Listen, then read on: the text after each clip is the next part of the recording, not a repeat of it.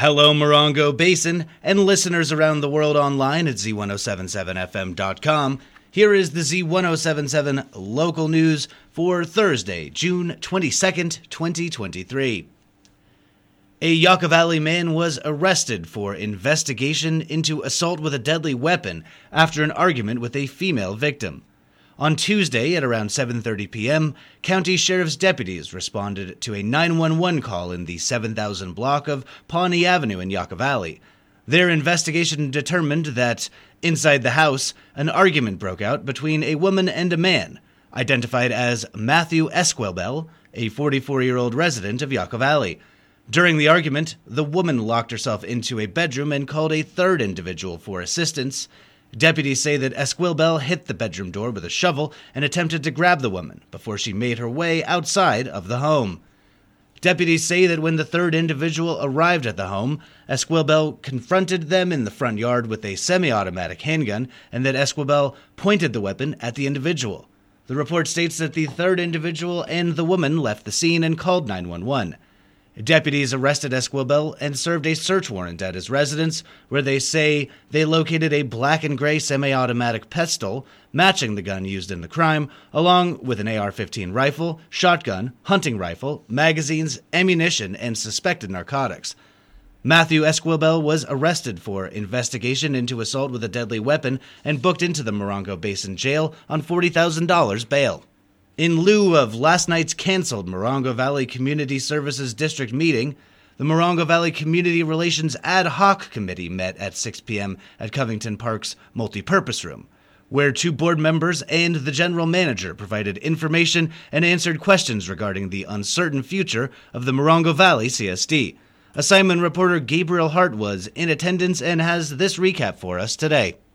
Comprised of Park Commissioner Christina Gorky, Finance Director Johnny Tolbert, and General Manager and Fire Chief James Breakbill, the Morongo Valley Community Relations Ad Hoc Committee did their best to enlighten attendees on the CSD's current unprecedented purgatory, since Fire Commissioner Michael Emery hasn't attended a meeting since March, and two other members have since resigned. By law, a CSD must meet once every 3 months without intervention from the county, and the MVCSD has lacked quorum for longer than that time frame, placing them in potential legal danger. While Emery had asked Chief Breakbill to postpone the night's meeting to June 30th, Tolbert reminded attendees regular meetings cannot legally be postponed, only canceled, then replaced with a special meeting. Despite what was previously reported, both Gorky and Tolbert confirmed they are available to attend this special meeting on June 30th, as the CSD's agenda is full of time-sensitive budget items, as well as motions to fill vacant seats. While doubts of Emery's ability to show up linger among attendees due to complicated personal family matters, Tolbert affirmed they are hoping for the best. Tolbert said, quote, "There are things we just have to get done, so in my opinion, we're going to have a meeting on June 30th, because he said he'll come. If he doesn't come, that's just more information we'll have to present to the county supervisor," unquote. Tolbert confirmed the board is in discussion with attorneys regarding Emery's absentee status, as well as LAFCO, who say they have 60 days from the day a board member resigns to appoint that seat before the county intervenes. With President Henning's resignation on April 18th, Tolbert said, quote, "As of 3 days ago, we have lost control of her seat," unquote. With Vice President James Whitney's resignation last month, another could be looming. Gorky and Tolbert said this conundrum could play out one of 3 ways. The county appoints a new member, Morongo Valley holds a special election, or the county grants an extension for Morongo Valley to, quote, "take care of it," unquote. Reporting for Z107.7, this is assignment reporter Gabriel Hart. School may be out for the summer, but the Morongo Basin Community Health Centers are encouraging parents to get a jump on mandatory back-to-school immunizations and physicals. Reporter Mike Lipsitz tells us where students can get both done now. The Morongo Basin Community Health Centers in Yucca Valley and 29 Palms will provide back-to-school immunizations and physicals from 8:30 a.m. to 5 p.m. this Friday and again on Monday. On Friday, June 23rd, students can go to the Community Health Center at 6380 Split Rock Avenue in 29 Palms, and on Monday, June 26th, the immunizations and physicals will be in Yucca Valley at the Community Health Center at 58375 29 Palms Highway. Vaccines required for students include tetanus, diphtheria, pertussis, commonly known as Tdap, plus hepatitis B, polio, measles, mumps, rubella, and chickenpox. Appointments are required by calling 760-365-9305. Walk-ins may be accommodated as space allows. Reporting for Z107.7 News, this is Mike Lipsitz. Mojave Noir returns to Joshua Tree tomorrow for a night of crime stories read along with musical accompaniment, all for a good cause. Local authors Brian Townsley, Renee Asher Pickup, Pamela Peary, and Z107.7's own Gabriel Hart will be reading thrilling crime stories, while the mood is set by haunting tunes from the Mystery Jazz Quartet. Dinner will be available from Chef Elka Wilder during the event, and all ticket purchases benefit Milltree, the local nonprofit organization that helps military veterans make connections and build community. The event is 6:30 p.m. on Friday at Taylor Junction, located at 91732 29 Palms Highway in downtown Joshua Tree. After more than 2 decades of putting on primarily musicals for delighted audiences, Theater 29 is making space for The Bard.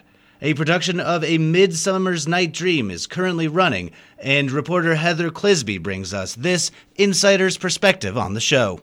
In seeking creative inspiration, I was once told, if you're terrified, you're on the right track. With that directive in mind, I braved the audition process and was somehow cast as Bottom the Weaver in the upcoming production of A Midsummer Night's Dream. Thus, I am wonderfully terrified, but enjoying the experience immensely, especially in being a part of the very first Shakespearean production at Theater 29. The director, Charlie E. Parker, is the force of nature behind the production. After 15 years as a teacher, she circled back to her theatrical roots and deep love of Shakespeare. I used to have a repertory Shakespeare theater troupe, and I decided I wanted to go back to producing Shakespeare. So I wrote this business proposal and I sent it to all the local theatrical venues. A couple responded back. One of them was Theater 29. And it was a huge thing because they had never done Shakespeare before, and they've been around for 23 seasons. I had to wait a year for this to kind of come to fruition, so it almost felt like a dream in and of itself. Parker put together a 19-member cast comprised mostly of folks like myself who had certainly heard of Shakespeare but never, in our wildest dreams or nightmares, imagined performing it. They really just fill it full of so much life and sincerity, which is what Shakespeare really needs, because people tend to think it's this really lofty, elevated thing when it's really not. It's very much an everyman's thing. It speaks to the deepest sorrows and the greatest joys of the human condition that we all feel. While there are elements of heartbreak in the 428-year-old play, A Midsummer Night's Dream is arguably Shakespeare's most famous comedy and his most widely performed play. I chose a comedy over a tragedy. People need a good laugh these days. We've had a rough several years, and who doesn't love fairies? Midsummer Night's Dream just seemed very fitting, especially for the desert here. This is sort of a magic to the natural landscape. Artist Kevin Madry created a magical forest and an Athens scene for the set. So we are going to be using blacklight reactive makeup and costumes and set artistry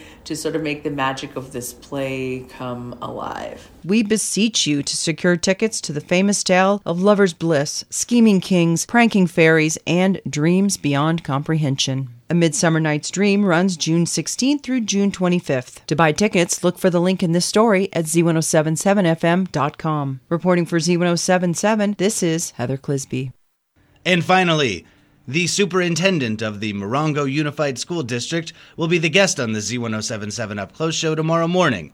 Well, new to our desert, Dr. Patricio Vargas has been an educator for over 25 years, and we'll talk with host Gary Daigneault about the challenges facing modern educators and the past to present a story of our own local schools. Call in live with questions and comments this Friday at 10 a.m. for the Up Close show this Friday here on Z107.7. That's our local news. Hear local news 7 times a day, 7 days a week at 7, 8, 9, noon, 4, 5, and 6. If you hear news happening, let us know about it. Email us at tips@z107.7fm.com. Reporting for the Morongo Basin News Leader, the award-winning Z107.7 Local News, I'm Jeff Harmetz.